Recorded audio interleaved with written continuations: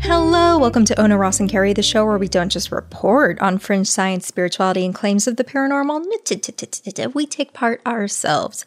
Yep, when they make the claims, we show up so you don't have to. I'm Ross Blotcher. And I'm Carrie Poppy. And I know I fooled you just there, but Ross is actually not here this time.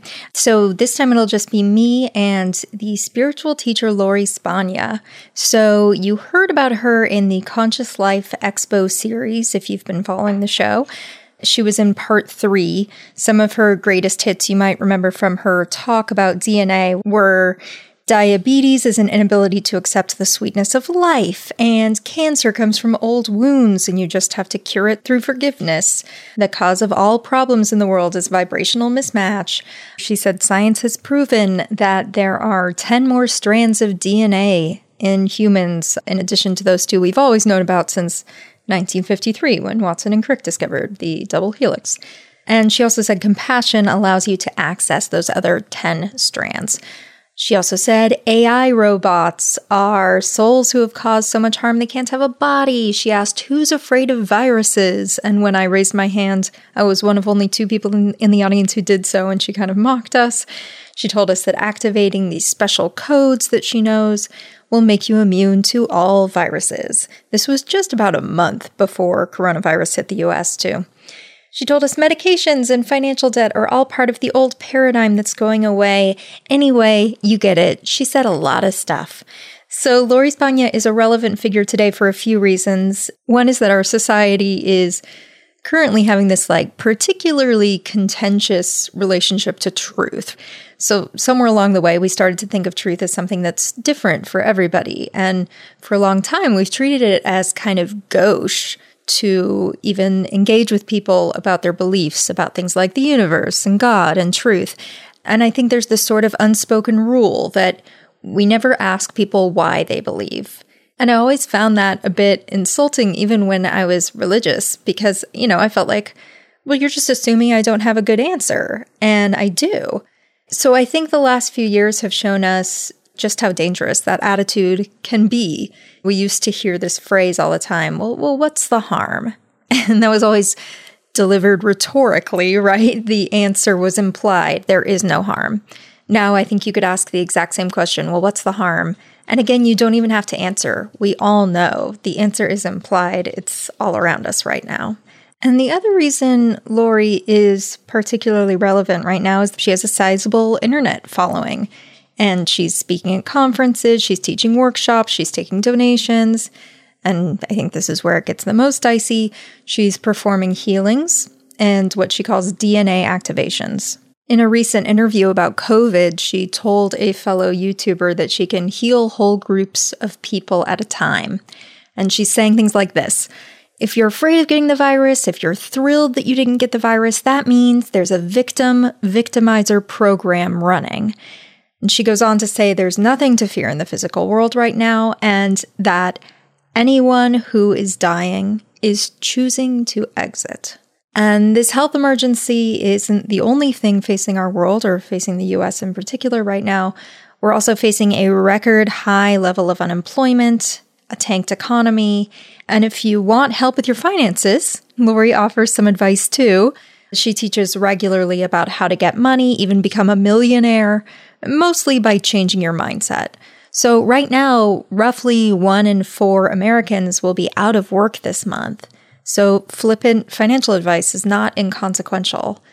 So this conversation you're about to hear is tough. And usually I want to find common ground. I want to start from a place of understanding and work from there. And I will admit this was harder to do with Lori than with pretty much anyone else I've ever interviewed. But I believe in trying to find the truth, and Lori says she does too, so I kept at it. And if you're here because you follow Lori's teachings, I hope you'll stay through to the end and seek the truth too. So here then is the interview.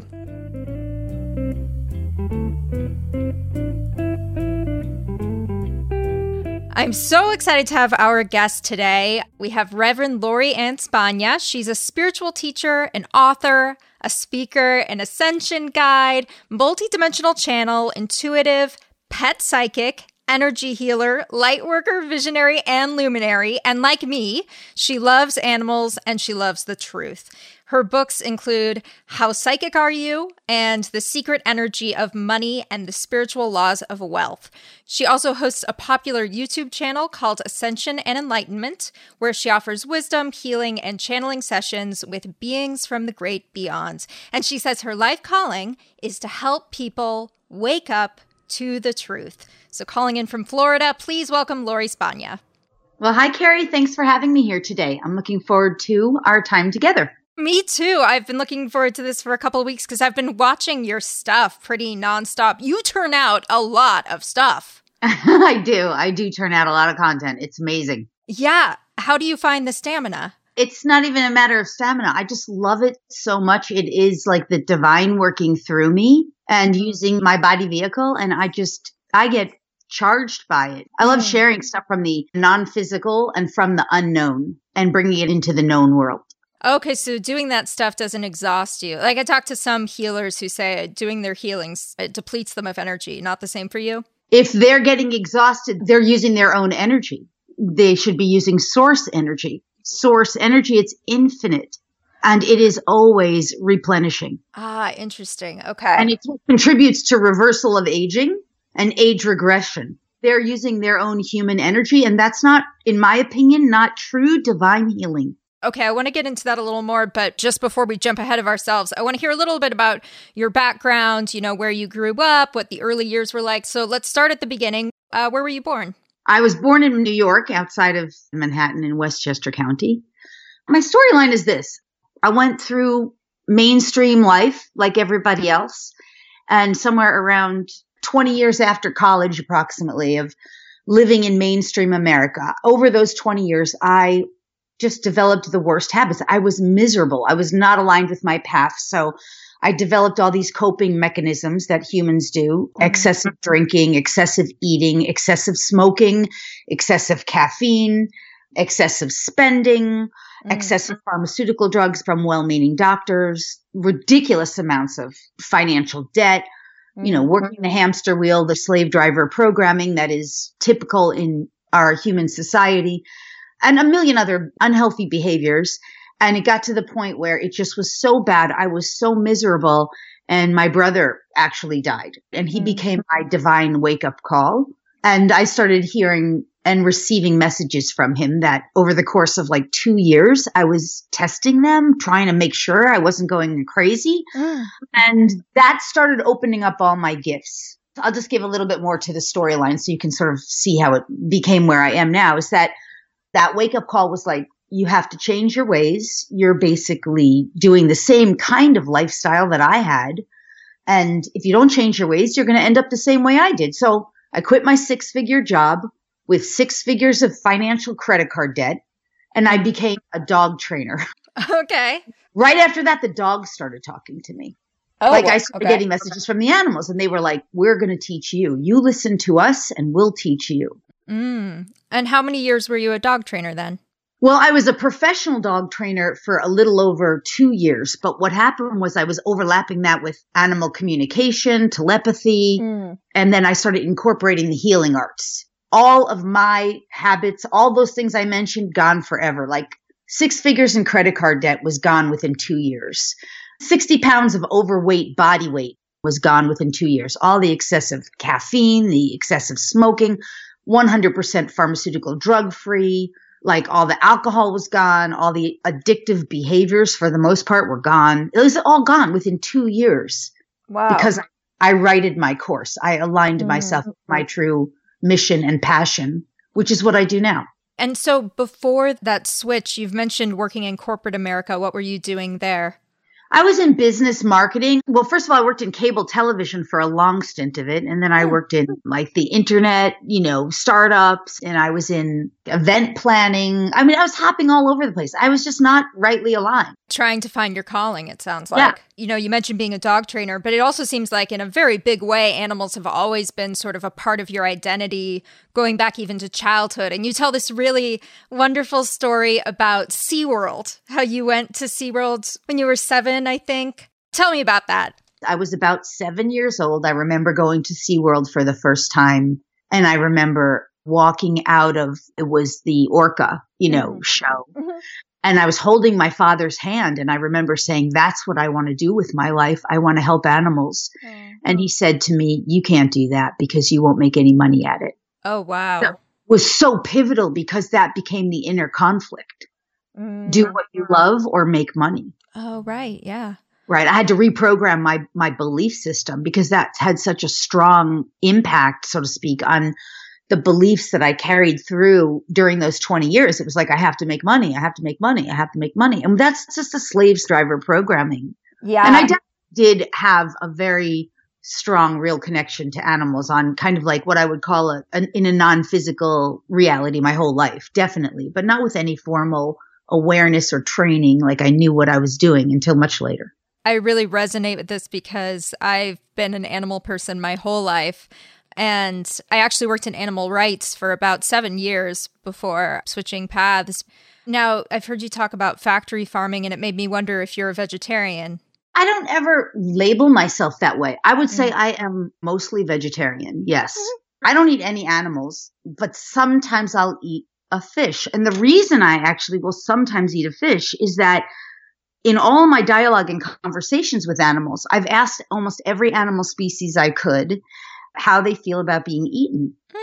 Fish are the only animals, wild fish. Like I literally have had conversations with fish who are like at the surface of water and the collective of fish. And they've all sort of answered in this kind of perplexed way, like, huh? Well, we eat each other. What's the big deal? Oh, interesting. When I heard that, I thought, wow, okay, I can handle that if they're kind of like pole caught and they've lived a good life. I don't do it a lot. Mm-hmm. And I would say I am almost 100% because most of my nutrition, I do a lot of what I call sun gazing, literally breathing in and drinking in and imbibing the light of the sun, which has the capacity to fuel our body. Really? Yeah, we can all be sun gazers. As we learn how to breathe in the light and the breath of the divine, that feeds us. So the bulk of my nutrition comes from that, actually. Is the goal to eventually eliminate regular food entirely? I think I'm just following my own divine course. But yeah, I would like to be a person who doesn't really require that kind of substance. I do have a big, huge raw green juice that I typically make with a slow pressed juicer every day. So that's very nourishing. I do a lot of supplements, so I don't really need a lot of nutritional food in that way. The other thing that's really helpful is if people understand our unconscious has been programmed by our reptilian ancestors to believe that we need to eat animals to survive. Like I've reprogrammed my own unconscious. You also make a big point of saying humans are animals. We tend to differentiate and say humans are over here and animals are over here, but no, we are all animals. Do you believe we have a common ancestor with the other animals then? I know my stuff is really esoteric. It's very out there, but I would say that we are an intergalactic species and an interdimensional species, that our DNA has codes not only of all of our ancestors, which include what I would call reptilians, hybridized races from many intergalactic nations, actually. It includes also our future generations of who we evolve into. So the idea is to start reconnecting with both our ancestors and our future generations to awaken what's most valuable within us, to activate it. And how far back do you think this goes? I mean, you always hear from scientists that the Earth is, somewhere around 4.5 billion years old. How old do you think this all goes back? Well, I would say through eternity. So, because the human brain doesn't typically understand the concept of eternity. True. For eternity, we have existed and we have eternally morphed and evolved. And so we're at a peak evolutionary point right now of what we would call linear time. And during this peak evolutionary time, our most important task as a collective species or race is to remember who we are. Who is it? We are the divine. We are all source. We are representing ourselves as embodied humans and embodied beings. But in truth, we are witnesses peering in on our reality through our awareness. So we are the awareness of ourselves waking up. So if this is you said this is a time when, I forget the words you used, but like a tipping point kind of humanity. How finite is that? Do you think like this year, like 2020 is a tipping point, or is it like our generation, or? Well, what I would say is this year is one of the most pivotal years anyone alive at this time on Earth will experience in their lives. Oh, wow. Okay. So if you're in a really, really fear-based reality, think of it as a train. You know, that train is not really a train you want to be on. Mm-hmm. If you're in a love, joy, optimism, excitement-based reality, that's kind of like a train that you want to be on, because the trains are leaving the station. Mm-hmm. In terms of, to answer your question, the finiteness, this year is most pivotal.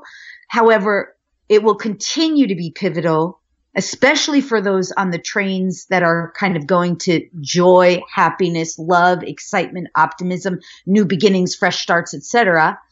Those trains will continue to be revealing more and more to us over the next, certainly 3 years, 5 years. Okay. What do you think we can expect in those next few years? Well, provided that you're vibrating and aligning with these opportunities of excitement, joy, more and more freedom, Mm-hmm. more liberation, more and more excitement, things that are going to be revealed to us like free energy. Nikola Tesla's dream he was murdered for his dream that he tried to bring out. John F. Kennedy's dream that he tried to bring out for humanity will be revealed. Mm. We will start to see the complete eradication of the pharmaceutical drug industry, which is just designed to keep people sick. Mm-hmm. We will begin to see a reality where fewer and fewer people get sick, including animals, because we understand the root cause of it is everywhere we're out of alignment with love, joy, peace, happiness, etc.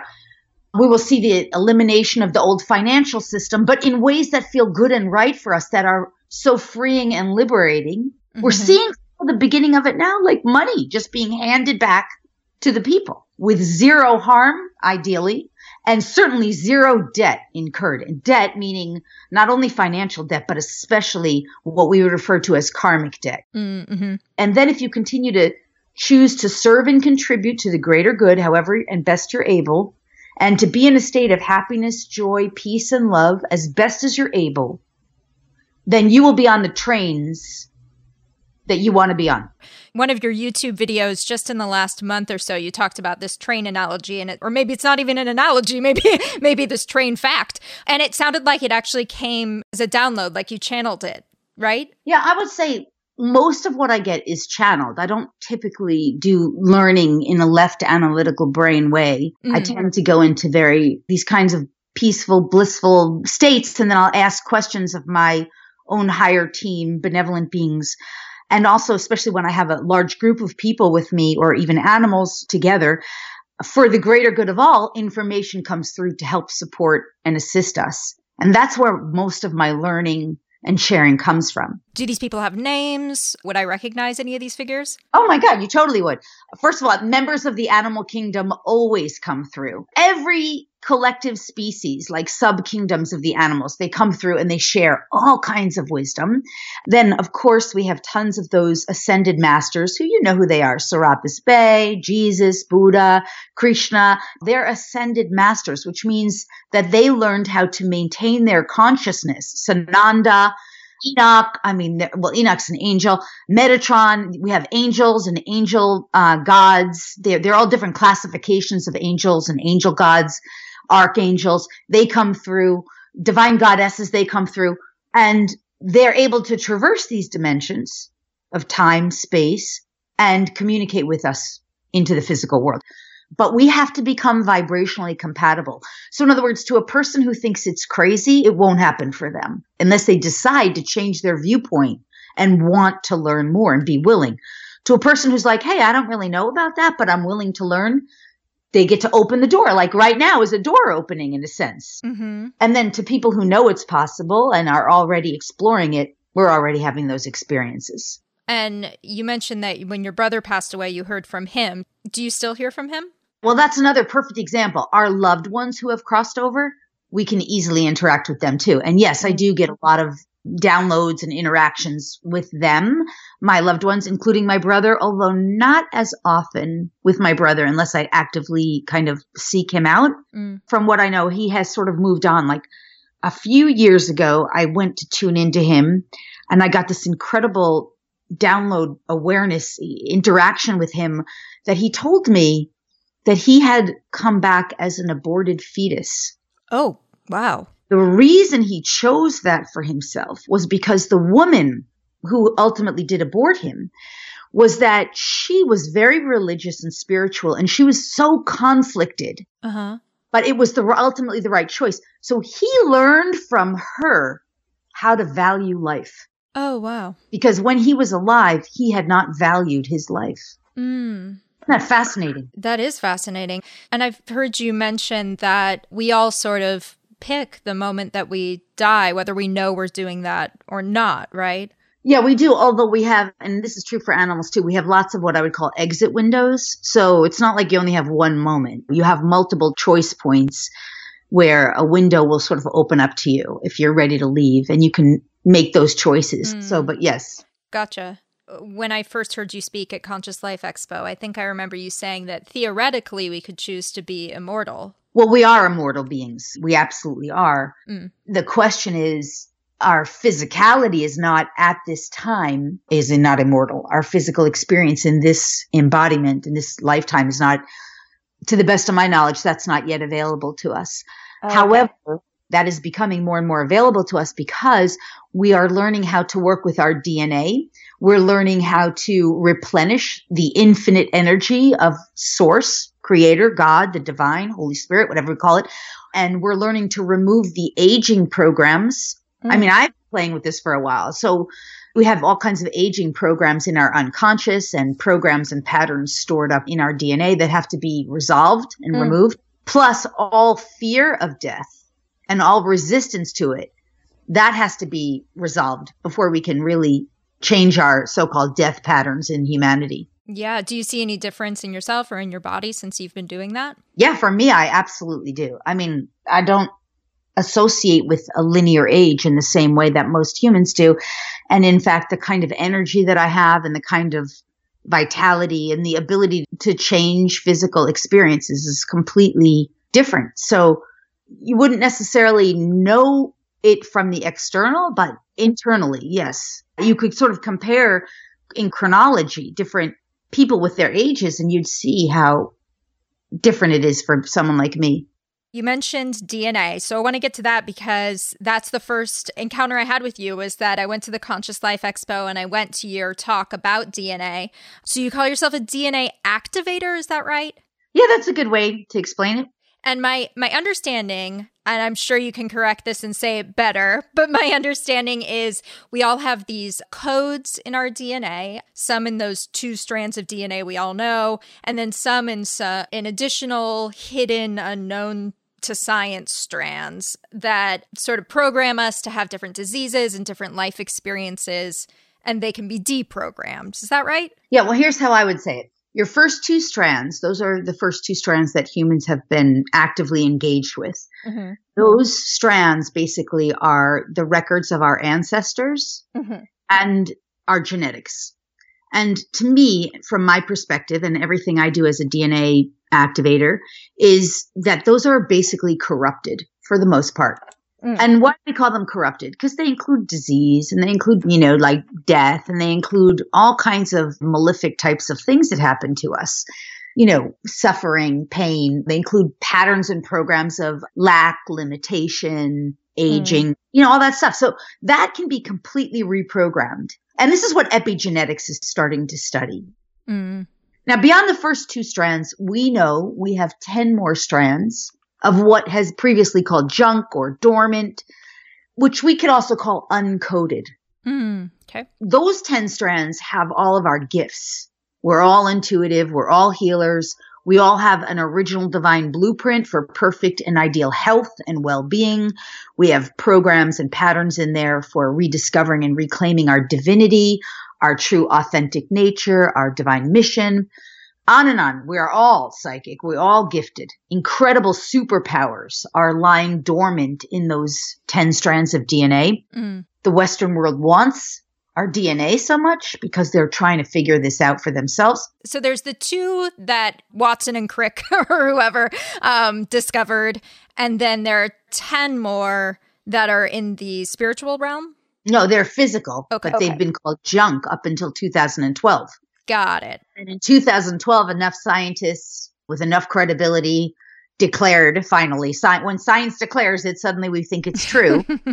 They declared, there's enough credible scientific journals where it was published and made credible that the other 10 strands are not junk, but rather dormant. Okay, I thought junk DNA was still, at least like in the scientific understanding, I thought it was still on those original 2 strands. It was just the pieces of it that aren't doing anything. Is that wrong? Well, I will tell you, I don't study science. I can't speak for the scientists that way. I can tell you that the first 2 strands are active strands, but they're corrupted.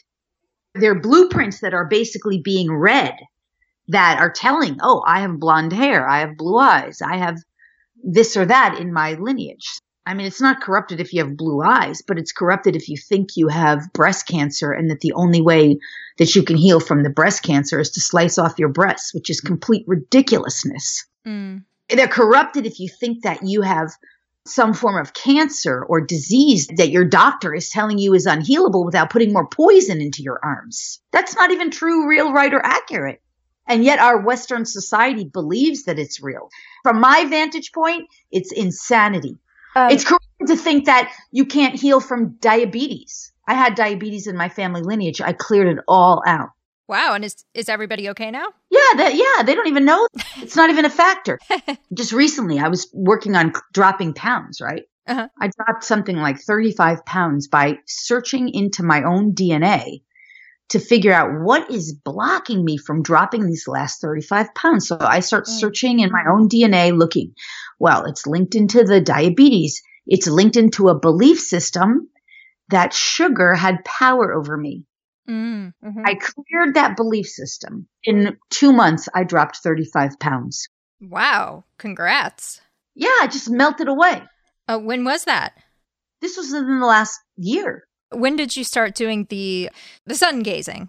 I started doing that probably within the last 3 years. Oh, okay. And it's a slow evolution. Yeah. Some of it is so intuitive. We're awakening our intuitive knowings. And what we're doing is we're reclaiming our own personal power within ourselves so that we no longer give consent to some outside authority to tell us it's crazy. Because if I went to a Western doctor, I'm not berating Western medicine or Western doctors. Because if I had a broken leg, which I never probably wouldn't get because I'm so aligned with my mission, but if I had I would do that. But my point is we're reclaiming our power, our sovereignty, and our authority within our own intuitive knowing to know what's best for ourselves and to start playing with it and working with it and unlocking it and revealing it to ourselves so that we are just so amazed by what we're uncovering. Nobody ever taught me breatharianism. Nobody ever taught me sun gazing. And you had never even heard of it before. I had heard of breatharianism and sun gazing, but when I first started hearing about it, it was like something other people did. Right. It was the same thing as anyone's hearing about it from me right now. Mm-hmm. Oh, right. Yeah, good point. It was that kind of thing. I never took a class in it or a workshop, but I wouldn't tell someone to stare into the bright sun. That's not what I'm saying. Right. Sure. Not saying that at all. I learned how to do it intuitively. I followed my own guidance. I do teach it how to do it in my classes, but not like it's not a workshop I do. It's all intuitive. And you mentioned that you have a school, so now you're teaching people to do the same sort of thing? I do all of this online in webinars. And then, of course, I do lead sacred retreats in person when we're able to travel. Like my next retreat will be a sacred crystal retreat in Arkansas. That's in September. And so the school is really all about teaching this. So people can do DNA activations through webinar and they get these codes activated in them and they start learning and unpacking this stuff for themselves. They can also come to a retreat like the one in Arkansas that's coming up in September. We work with the crystals literally in a group where we're just camaraderie. We're just having fun. We're playing with this, but the crystals are storing up codes for us as well. So they're like time capsules. And when we learn to work with them and communicate with them and interact with them, they support us in activating our own dormant potential. They have codes for the DNA, to help us activate that in ourselves. Have any of these people experienced physical healings? Oh my God, endless. I have people who have recovered large amounts from their Parkinson's. There's one client who had to have like a full hysterectomy. She never had to have it after the healings. She still comes on retreats and does all my classes and workshops. I've had animals who doctors thought that they had to sever their limbs and they didn't have to. They had like what we would call miracle healings. Yeah. Can you see those illnesses as well? I know some medical intuitives can like spot disease in people. Well, what I can do is scan a body on request. So I won't do anything without conscious consent. Mm-hmm. But if a body has something in there, I can scan the body and see. And all of that, like I said, that can be cleared out. So yeah, I can scan bodies and see that. We can all do it. Yeah. We've been massively brainwashed. I will use the word brainwash. We've been mind manipulated to believe that we can't. And we've done it to ourselves. So there's no wrongness here. It's just, if you're watching the nightly news and every 5 minutes a commercial comes on telling you with some sad song about how, poor you. Oh, you've got this disease. You've got that. Oh, poor you. And it's playing this sad, melancholy music. And then you just get emotionally drawn into that. And you start believing that stuff is true from pharmaceutical drug industries and then news telling you that there's just nothing but misery and suffering in the world. That stuff is energetically interacting with us. And the only way to reprogram ourselves essentially is to completely disentangle from that by refusing to give your consciousness to it. In fact, even if you look at the state of world affairs right now, humanity has believed that there is a state of emergency. But in my reality, we realize there is a state of immunity. Oh, tell me about that. I assume you're talking about the COVID-19 pandemic. Every human and every animal's DNA, there are dormant codes for immunity and imperviousness. Mm-hmm. Now, those codes have to be fully activated. When they are activated, you will know, whoever you are, when you really have them activated and you've cleared out what's entangled that would in any way, shape, or form make that crazy, impossible, untrue, ridiculous, unfathomable, like all that unconscious stuff. You would walk around right now knowing, absolutely knowing, that you are immune and impervious to it. However, you would also not be so foolish to throw caution to the wind and stand in front of someone who's coughing at you because you're not an idiot either. You're smart, you're wise, you've got your wisdom, your left brain is active, so you have analytical thinking. Your right brain is active because you'll have total awareness or really a lot of awareness, and your heart center will be very active. So you have emotional intelligence. You have the ability to think critically in an intelligent way with wisdom, with heart-centered awareness, and your gut brain is active too. So your gut knows what's good, right, real. I'm trying to wrap my head around if I were confident that I was immune, I would think I would then go help people who are sick. And I probably would go stand in front of the person who's coughing if I were completely sure I wouldn't get it. It's just like you said, Carrie, you're trying to wrap your brain around it. But when it's unlocked and activated in your DNA, you don't have to wrap your brain around it. Yeah. It becomes part of your knowing. Because that's when the left analytical brain is overworking. This is so beyond the capacity of the limitations of the left analytical brain. Okay, so this is more about intuition. It's better than just intuition alone. Because we have brain matter in our heart that makes us so much more conscious and aware. And we also start activating gut matter in our gut brain. Literally have brain matter in our guts and in our hearts. So most humans were not using that. Most animals already are.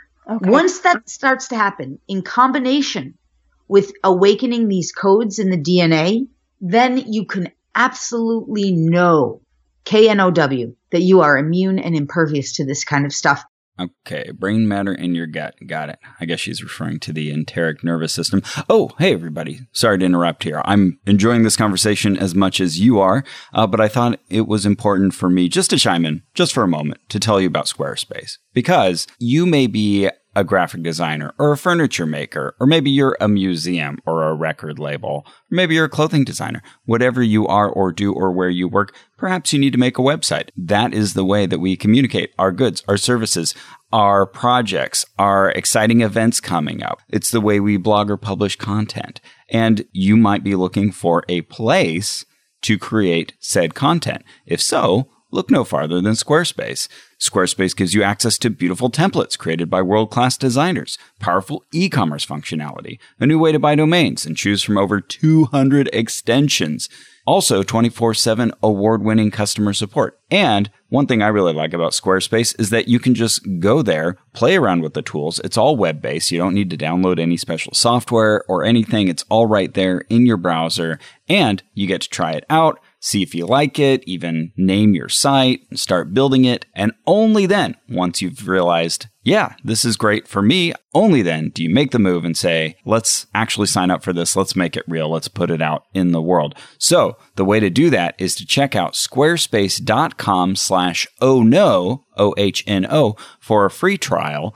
And when you're ready to launch, use the offer code OHNO, OHNO, to save 10% off your first purchase of a website or domain. That's it. That's all I wanted to tell you. Let's go back to Carrie and Lori. One of the things that I really like about you, Lori, is that I've heard you say truth is a real thing. You know, we hear some teachers talk about truth as different for everybody. You've said well, there's some things that are just true, like gravity. And if you don't believe in them, good for you, but it's still the truth. And you even said when you got into this work, your big goal was to know the truth. How do you define truth? Yeah, this is awesome. So first, I want to say that truth is perspective, because every perspective is a perspective that can be true according to that person or animal's perspective. Mm-hmm. So in that sense, everything can be true. However, in the search for truth, and this is one of the most important things I think for humanity to understand, is that ultimately everything is true and nothing is true based on perspective, energy, and vibration. But ultimately, there are really only very few truths, absolute truths. And those absolute truths you discover through the inquiry of exploring what's true, real, right, and what's not true. So, for example, cause and effect. You can deny cause and effect, but it doesn't matter if you deny it. Right. Like gravity is a law of nature. It's not universally true, but if you deny that it's true, well, then you're just in la la land. Right. Yeah. There are laws of nature in the physical world, and they are real. If you move beyond the physical world, they're not as real. You cannot move beyond our reality in quantum physics or laws of the universe. Those are true. They are upheld in what I would say is the sixth dimensional reality, which is beyond our human experience. Quantum physics validates them. Those laws of the universe, for example, cause and effect, for example, synchronicity, for example, the law of attraction, for example, the law of radiation. Those are real laws. And it doesn't matter if you believe in them or not. Mm-hmm. They're real. They uphold all other reality. What about the person who says, you should be checking this against the evidence? Well, I don't really care about those people because I tend to think they're quite ignorant. It's not that I don't care about them. I love them. I embrace them. But I don't need to prove anything to anybody. Mm-hmm. My job is to discover for myself what I know to be true, real, and right and accurate, and to do my absolute very best to be true, real, right, and accurate, and to share that with others. So if someone's a skeptic, they have every right to find out for themselves. Have at it. Go figure it out for yourself then. If someone listening is kind of still, this is their first time dipping their toe into these kinds of subjects, what kind of sources can they start with? Because I know you've talked about the mainstream media not being so useful. So where should they turn for this kind of information? Well, let me say, with respect to that, that's different. That's not a skeptic. When someone comes forward with true inquiry, in that inquiry, like, okay, I want to learn more. I'm not sure. I don't know what I don't know.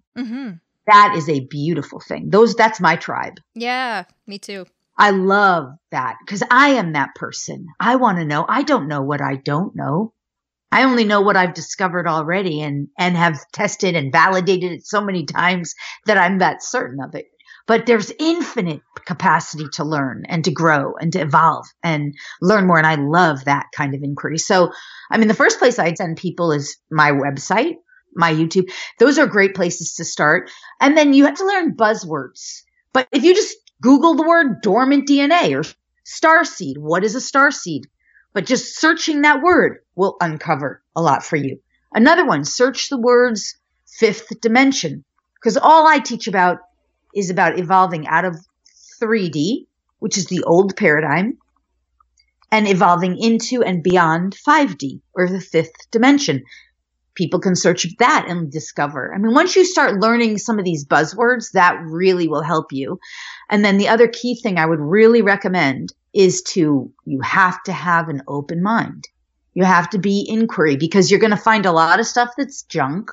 Mm-hmm. It's just someone's perspective. Mm-hmm. You have to be willing to really sort through a lot of junk and a lot of good stuff, and then develop your discernment. Yeah, God, that's the hard part though, right? How do you tell the good stuff from the bad stuff? You don't be in a rush to try to know the answer. Okay. You start engaging the critical thinking that is more inquiry. What makes this true? I love that. Do you also apply that to looking at the other side of whatever issue you're investigating? Well, when you say look at the other side, I mean, what lights up for me, I'm not sure exactly what you mean by that, is polarity. Mm-hmm. So if one polarized experience exists, so does the other polarized experience. For me, I've come to learn that the way to resolve those issues is to come into the divine neutral, which is to understand that all exists and both polarized views exist. And again, not one is necessarily or are absolutely right or true or real. Both can coexist. Both are in harmony with regard to polarity. And I think my answer to your question, if I understand it, is, do I explore all sides of things? Yes. Yeah, there are sort of two sides to every story, but usually one is more right than the other, you know? It is true that there are some things that just aren't really true. So yes, you're right about that in that sense. I mean, one of the things that's really helped me so much is the law of truth. So there is a law of physics, and I don't know how physics would call it. Mm-hmm. But it upholds truths. It upholds what is true, because they're conscious of themselves as laws, and they exist on a sixth dimensional plane. I can go straight to a law and say, is this true? Once you learn how to work with truths, that's a very advanced concept, right? But it will validate things for you. It will show you how things are true. Part of knowing what's true is that it will always uplift you, advance you, inspire you, or somehow expand your awareness. By contrast, go to the nightly news, 5 minutes, and it will shrink you, diminish you, make you smaller, make you fearful. It'll reduce you. It'll make you less than you are. It'll contract. Your body will get tense, tight, stressed, full of anxiety. Those are going to be lies. Just start tuning into your body. And even with your mind, when you get in relationship challenges with any person, place, or thing, group, or organization, if you feel somehow reduced or made smaller or less than, typically that is an unhealthy, or what I would call an unholy, relationship, because it's reducing you. The truth of humanity is that we are absolutely at our core meant to be 100% healthy, whole, and living in our most ideal state of health and well-being. I don't know. My ancestors only lived to be like 30, you know, and you're storing something up in your DNA that believes that limitation. Oh, so do you think then that my ancestors died at that age because they saw their peers die at that age? Well, what I'm saying is that we're at a new point in time and space in humanity's evolution where everything that was true is no longer really true. And it's up to us to unpack it. So our ancestors, they typically, what they did was they went through experiences in what we call unconscious. And because they were unconscious, their traumas, their dramas, their upsets, their death, their disease, that unconsciousness was stored up as what I call them as corrupted records. We don't realize that's just a corrupted program in the DNA, a gift that we don't see what's inside the gift. We have to unwrap it and realize, oh, that's because they didn't realize their potential. Why did the upper end of the human lifespan increase so much around when we started to develop things like antibiotics? I mean, there's a lot of reasons for that. Number one, humans chose it. Humans wanted to extend our lives. There are a bazillion things that happen. Like when you're creating that cause effect in your mind, Carrie, the cause and effect relationship of life extension is, we just started adding more antibiotics. We started adding more pharmaceutical drugs. And you, Carrie, through what you just said, are revealing that you have a belief system that is why it happened. And what I'm saying is I don't agree that that's why it happened. Right. That was one participating factor that may or may not have been the cause to the effect. Oh, I don't think it's the only reason it happened. Yeah. But ultimately, it was because human consciousness chose to extend our lives. A million other things happened. We started exercising more. Play was good. Breathing in air was a gazillion factors contributed to it.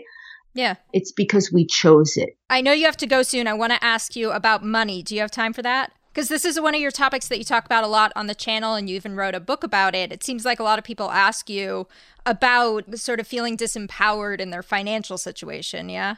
Well, the thing is in the old paradigm, this third dimensional paradigm that we're evolving out of, we have believed that money is limited. Mm-hmm. And we have believed that we have to earn our money by working for it. And typically we have to work for someone else who controls our money, whether it's a boss, an organization, a 401k, an IRS, a stock market, or whatever. Somehow we have to get our money from this kind of external source that has power over us. In reality, the new paradigm, our source of supply is our connection with the divine. Mm. And that is a limitless source of supply. The law of infinite supply, which is a law of the universe, which works in collaboration with synchronicity, cause and effect. And think about this law of radiation. So let's just take $1 and give it out freely, joyfully. Law of radiation says, she just radiated it here. She's radiating out $1. And now law of attraction says, she's going to attract it back to her immediately. Because it was circulated out, radiated out, joyfully supplied, joyfully given, joyfully multiplied. These are all laws of the universe and attracted back to her. You see, when we understand the true dynamics of reality in the new paradigm and the infinite supply that's coming from our connection with this source, our whole reality with respect to money, abundance, wealth, prosperity, etc., it all changes. All a mindset. I actually read your ebook about this, The Secret Energy of Money. Awesome. And you put it really well. You said the only reason you haven't had as much money as you would have wanted is because you've somehow been walking around in a daze and therefore created a sense of lack in your own life. Wow, that's awesome. Thank you for reading that to me. I wrote that book quite a while ago, so that sounds totally like me. That's so me. You've created a sense of lack in your life. It's true. I like to ask people in my classes and stuff like, where does your money come from? Yeah.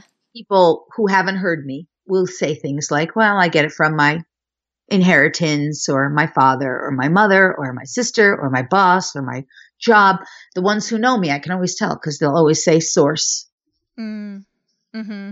And through developing and strengthening your connection with that source and through the expansion of your consciousness, your awareness as you are that source, and as you come into alignment with these higher knowings, you'll never have fear of money again.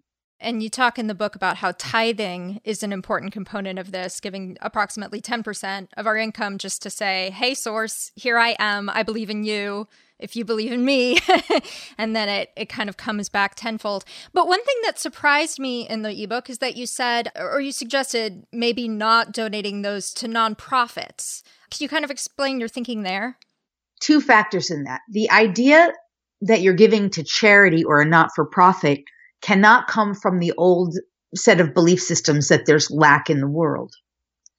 So if you're donating to a not-for-profit, it has to come from your belief system and your knowing that you believe in the organization and that the divine is working through that organization in such a glorious and magnificent way that it's expanding and uplifting you. Mm. Because if you're giving to lack or poverty or limitation, that's not the way to celebrate the divine. That's not a tithe. A tithe is 10. It's giving to the divine to recognize that the divine is your source and your supply. So therefore you must give to the, whatever glorifies you. So when I first was working and learning this stuff in my very early days of starting my own business as a spiritual healer and as an animal communicator, one of the things that gave me the greatest joy was to go to little animal charities and play with the animals and give them Reiki. Mm-hmm. And I would do it out of joy, not because I felt pity or sorrow. I felt more joyful. I developed my Reiki and my healing. I expanded. And so I would donate there, but not because, it's so sad, these poor animals, Sarah McLachlan's song, In the Arms of an Angel, be depressed. No, it was joy that inspired the giving. That's what I mean about, you just have to be mindful. I would say, and you have free will to do whatever you want, but I'll use this word. I would not recommend donating to any charity or organization that tells you sad stories, horrible things, shows you pain and suffering, death and disease, horrible death. Oh my God. That is not where you give your tithe to, because then you're feeding and telling the universe basically that you want more of that. Plus you want to nourish those charities that really are focusing on the good. I feel like you could frame any charity that way, right? Like you could say, oh, they're not combating hunger, they're giving meals, or, I guess that if that's your perspective, that's not my perspective. By the way, it's also important to use your discernment, because right now, all your old charities are mostly corrupted. The vast majority of charities are completely corrupted. Really? A lot of those animal ones, sadly, they're corrupted. You have to do your research. Children's hospitals, most of them are using them as testing. You just go in there and they test on children. This is upsetting stuff. Yeah. Where's a good place to research about that? Well, you have to go on the internet and search for credibility. What are they doing with their funds? Who's at the realms and the heads of them? That as you become more and more intuitive and as you awaken your gifts, you're going to know. But all those pink ribbon ones, they're not helping people. They're just siphoning off their money. You'll see this one. I do know over the next couple of years, I'm in my reality. And as far as I know, this is going to happen for the whole of humanity. The pharmaceutical drug industry is going to be exposed. So anything that's kept people sick and in a perpetual state of fighting cancer or fighting this disease or fighting that disease, no, they're not going to survive through.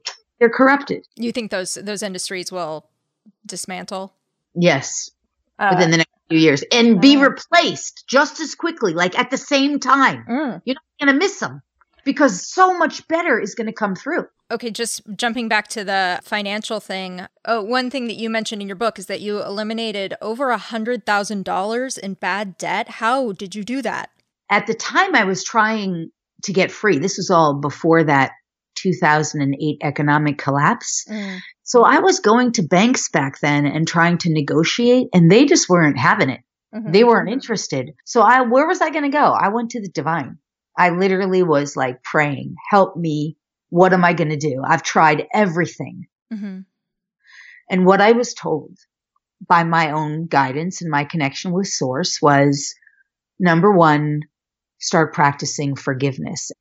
So I started forgiving the banks. And one of the earliest things that started happening was that the banks started sending me forgiveness of my debt letters. I mean, that was a real miracle, Carrie. Your $7,000 debt with this institution is forgiven. It was shocking. And you didn't have to file bankruptcy or anything? No. Wow. And that was part of it. And then there was monies that came through that helped me pay off some of it, which was amazing. So it's just like I was doing the inner work with the divine. And in your book, you also reframe the concept of a millionaire, which has become sort of a bad word in our culture, right? You hear billionaires shouldn't exist, millionaires shouldn't exist. But you reframe it as like, no, you're owning your own abundance. And that made me wonder, can I ask this? Are you a millionaire yet? Oh, I'm not a millionaire in that sense. Oh, okay. But what I would say is that I have so much more than I can possibly imagine. One of the things I teach about, which is not in that book, but I do teach about this, and I definitely do have YouTube videos on it, is our benefactors. Because as we level up into a 5D reality, we all have benefactors things that we never imagined, like trust funds, become available to us that we just didn't know we had. Oh. Not all of us, but I mean, it depends. We all have our own journeys. Oh, Do you understand? So did a trust fund come through for you? Is that what you're saying? Not in a way that a left analytical brain would perceive it, but yes. And I have benefactors who have supported and assisted me on the journey. And we all have benefactors, and benefactors are always both parties or all the parties benefit.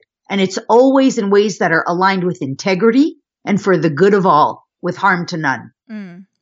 What do you say to the person who's listening to this and says, someone else is just footing her bills? Yeah, well, I didn't have that when I lost everything. I didn't have that while I was working in corporate America, slaving away. Yeah, I didn't have that while I was miserable. I didn't have that while I was trying to do it myself. Mm. I didn't have that. It was not revealed to me until I got online and started following what I'm teaching here. See, I was meant to be a spiritual teacher and healer. Mm-hmm. Meant to do the work that I'm doing. So the universe is completely supporting me. I'm just saying, when you're aligned with your mission, what's right for you, you will have so much abundance. What I need and want is supplied for me. Did you grow up in poverty or did you grow up in wealth? I actually grew up in a family where there was a gas break mentality. Mm. We have it, we don't have it. Mm. Spend, we got to pull back. Gas break. Mm-hmm. And actually, my family lineage, I would say, was quite poor. Mm. My grandfather was a metal worker who came over on the boat, went through Ellis Island, an Italian metal worker. And my mother's side, they were all poor. So my lineage was very poor. And if for those of you who are into past lifetimes, I would say I've lived almost every lifetime poor. Nun, as a witch. I mean, all those kinds of lifetimes. I have a lifetime of a kind of Norma Ray type of character. We had, because my father worked and he created his wealth himself, but it was always gas break. So then your father isn't the CEO of a marketing firm? No, he is the CEO of a marketing firm. Okay. And does he have a $3 million house in New York? So I think, Carrie, maybe you're getting a little personal, but maybe for me, and I think maybe I would rather not go down my family lineage, but my father is his own business corporation. Yeah, he does work. Okay. Is he one of those benefactors? So, and I would rather keep this out of it because I don't think this is public information. You know what I mean? Because my family story is their story. Mm-hmm. So, and I don't think that when you start getting into that stuff, that's appropriate for right now. It's their story. Okay. I don't know. I mean, you said you were an open book, so. My family has, to varying degrees, just sounds like you've done research on my personal story that maybe isn't appropriate for right here and right now. But what I will say is that my family has been one of those triggering groups who have, to some degree, really helped me and to other degrees really hurt me. Yeah. That's been part of my journey. Yeah. The other thing I will say too is that was part of my own karmic work to do. So with that though, I do need to go. Sorry. I have a class that I'm teaching. Can I ask you one more question? I just want to thank you so much for having me, Carrie. Oh yeah, of course. And your nonprofit, Evil's God, is that an okay one for people to donate to? Yeah, I mean it's a registered not-for-profit, and that is what I do. So yeah. So why can't I'd love to just mention my website, LoriSpagna.com. I'm happy to have people learn more, and they can always go to the website, LoriSpagna.com, and there's lots of free gifts there, lots of great things they can learn about. Yeah, they can learn how to get rich and fix their DNA. Yeah, I would say also, just to be clear, Carrie, my work is not about teaching people to get rich. I'm not teaching millionaire stuff. That's not where I go. I'm teaching spiritual lessons and how to resolve things spiritually. You went down that, and I went down that lane with you. Mm-hmm. Well, you wrote a whole book about it. I wrote a book about it. Yeah, money is part of our life. Mm-hmm. But my mission is not about money. My mission is about using all the tools of source, spiritual enlightenment, spiritual wisdom, etc., to help people to awaken, to help people come into. Money's just one teeny little piece. It's such a small piece. It's so relatively insignificant compared to all the things there are to grow, to expand, to learn. You were willing to talk about that was important to you. I went there with it. Thank you. And I don't mind talking about it, but that's not my true mission. And when you start bringing in my parents and their story, it's not related. I guess just if you're telling people that their mindset is what's relevant, then it's relevant where your mindset came from, right? Like I can understand why you don't have an attitude of lack, why you don't have a mindset of lack if, you were born into wealth. Well, I wouldn't say I was born into wealth, and that's not the conversation we had. I would say I was born into more poverty. That's what I would say. There was gas brake mentality. Mm-hmm. So I think I made that clear, and I'm not sure why this is so important to you in that sense, but... Well, because it's something that you teach about. I really have to go because I have to get ready for the class. I understand. Thank you so much, Lori. Thanks so much. Bye-bye. Bye. There you have it. Thank you to Lori Spagna for staying on the phone with me, talking out some really difficult questions toward the end there. Our conversation was challenging for me because Lori and I see the world very differently. But I think there's a lesson here about exposure, about people like me being willing to expose ourselves to conversations that are difficult, but that help us understand other people's perspectives. And for people like Lori, exposing yourself to conversations that will challenge your claims, challenge your beliefs. If your life has been mostly marked by privilege, as mine has, or if it's been mostly marked by wealth, if your society has cushioned you from disease through herd immunity, or policymakers and scientists have built a protective scaffolding around your society so that your life is hundreds of times better than your ancestors of just a couple generations ago. I mean, that's the experience for a lot of white upper-class people in America. So if that's you, then your perspective is limited by your privilege. And all of us have limited perspectives.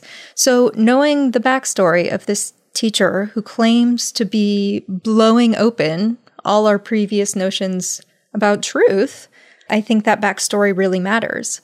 In a recent YouTube interview, Lori called this pandemic a wonderful timeout that has been offered to us by the divine. And she said, we have all our needs met. Meanwhile, the United Nations just said that the expected number of hunger-related deaths will double this year due to this pandemic. If you don't intentionally expose yourself to the world beyond the echo chamber of the internet or your social group or your personal history, you can miss quite a lot. You'll also recall that Lori said she doesn't do science. Maybe that doesn't come as a surprise, but it kind of does to me because she's talking about stuff like DNA strands, things that we didn't even know about until pretty recently, right? The same year we got color TV, 1953. That's the year we learned about the double helix, and only because of science. But nevertheless, she says science backs her up on some of her claims, and especially around things like quantum physics. So to check on that backup, I reached out to Jason Rosenhaus. He's a professor at James Madison University. He has a PhD in mathematics from Dartmouth.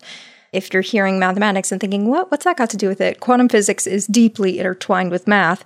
So I sent him 4 of Lori's statements about the laws of physics, which she says science upholds. So Dr. Rosenhaus very politely replied, there's an expression in science that I like. Some ideas are so bad, they're not even wrong. He said, I think that applies here. Those quotes are almost complete gibberish. It's hard to discern even what she intends to say, much less try to correct it. But then he tried. He noted in particular that Lori begins from a rational place. She says that we're all bound by physical laws and by the truth. Then he went on, but her list of laws is very strange. Cause and effect, that's not a law. I've never heard of the laws of circulation or radiation. I don't know what she means by synchronicity. I have no idea even what it could possibly mean to say there is a law of physics that upholds truth. He actually suggested that she made up from whole cloth. So Dr. Rosenhaus closed his email with this. He said, there's a whole industry of people just trying to make a quick buck by taking advantage of people's ignorance of science. And as we're seeing in the middle of the COVID-19 pandemic, scientific ignorance gets people killed. This stuff is serious business. So as you know, Lori and I also ended our conversation by talking about finances and about her personal background in that way. And by the way, sure, it took some research to figure out her family's story, but it's hardly private information. And yes, they own a $3 million mansion on a private waterfront in New York. And without going into too much detail, there's scant evidence that Lori was ever without this sort of financial parachute. And listen, lots of people grow up in wealthy families and they learn something from their parents about wealth and investments or business, and maybe they go on to teach about that or to write books about that. But Lori paints herself as something completely different, someone who grew up in poverty but turned things around almost entirely by her mindset. But in our conversation, Lori was pretty adamant that getting rich isn't a major part of her teaching, that she isn't here to teach people to get rich. So I went back to her ebook, The Secret Energy of Money and the Spiritual Laws of Wealth, Abundance, and Prosperity. So in one chapter called The Law of Affirming, she recommends repeating some affirmations, and here are a few. I have a right to riches because I am a child of God. I am a money magnet. Millions of dollars come to me for use of good in the world. The more money I spend, the more money I have. I am divinely guided to experience life as a millionaire. She also lists some excuses that get in the way of our abundance, things we tell ourselves that are not true, and among those are, I have to work to get money, it's a struggle to have money, and I am not trying to become a millionaire. This all feels uncomfortable, right? Like, I feel awkward pawing into someone's financial backgrounds and their personal history.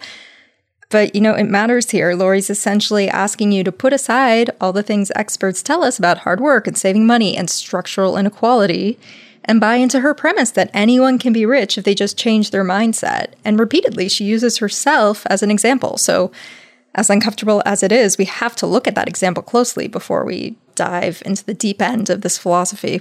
But anyway, does any of that matter? She's using her own personal history to prop up this theory, but so what? I mean, your brain can get in the way, and a positive attitude can be part of a successful financial strategy, so who cares? Well, that's not the only advice you will get in Lori's book. So according to the book, the first law of prosperity is tithing, which Lori defines as giving 10% of your income to whoever you receive your spiritual food from. Maybe you need more information. Okay. Go to lorispagna.com and click on the donation/tithing page. There, you're invited to tithe to Lori as a demonstration of gratitude and appreciation for her services. And she goes on, equally important, these donations help you to stay in flow with original source abundance and prosperity. And for reasons I can't quite figure out, the page also says that donations received there are not tax deductible, which is weird since her nonprofit is a registered nonprofit. But don't worry, it's the good kind of nonprofit, I guess, because, it teaches abundance. So at Conscious Life Expo, Lori said, I can love anyone. I really can. And I hope that's true. And she also said that a lot of people have what she calls an insignificance complex. She said if you haven't been famous or acknowledged, this is a burden you carry. Sometimes I think it's interesting to look at someone's background and look at their teachings and ask, maybe instead of saying something about how I should live my life, it says something about them, about what they've experienced. Ross and I have talked a lot of times about how religions and philosophies often come from the leader's own idiosyncrasies, writ large, imposed on the rest of humanity. I would suggest maybe that's happening all around. Well, that's it for our show. Our theme music is by Brian Keith Dalton. This episode was edited by me and Ross and Victor Figueroa. You can support us by going to MaximumFun.org/donate. You can find us on social media at Ono Podcast on Twitter or at Facebook.com/ONRAC.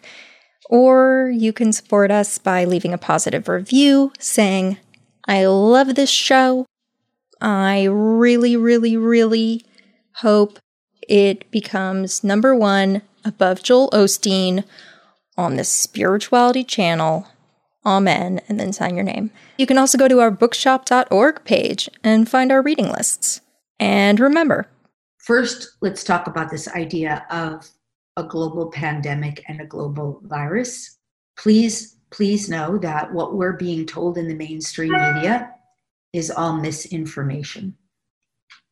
There really is, for the most part, almost nothing that is trustworthy, reliable, or true on the mainstream media, unfortunately. And this is something that's come through the channeling, a couple of recent channels I did, I'm just going to say it. If anything makes you feel afraid, it's a lie. This is the law of truth came through in a recent channel in one of the calls I did. You may have seen it. And it basically said, if it makes you feel fearful, trust that it is a lie. And if it makes you feel somehow uplifted or elevated, trust that it is a truth or a fact. So let's dissect this concept of pandemic virus. And I'm a truther.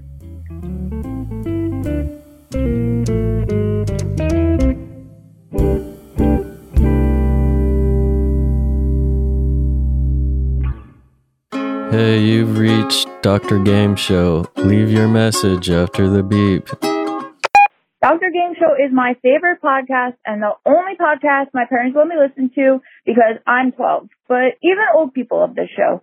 Basically, you call in, play games, and have fun. If you win a game, a baby will send you a magnet in the mail.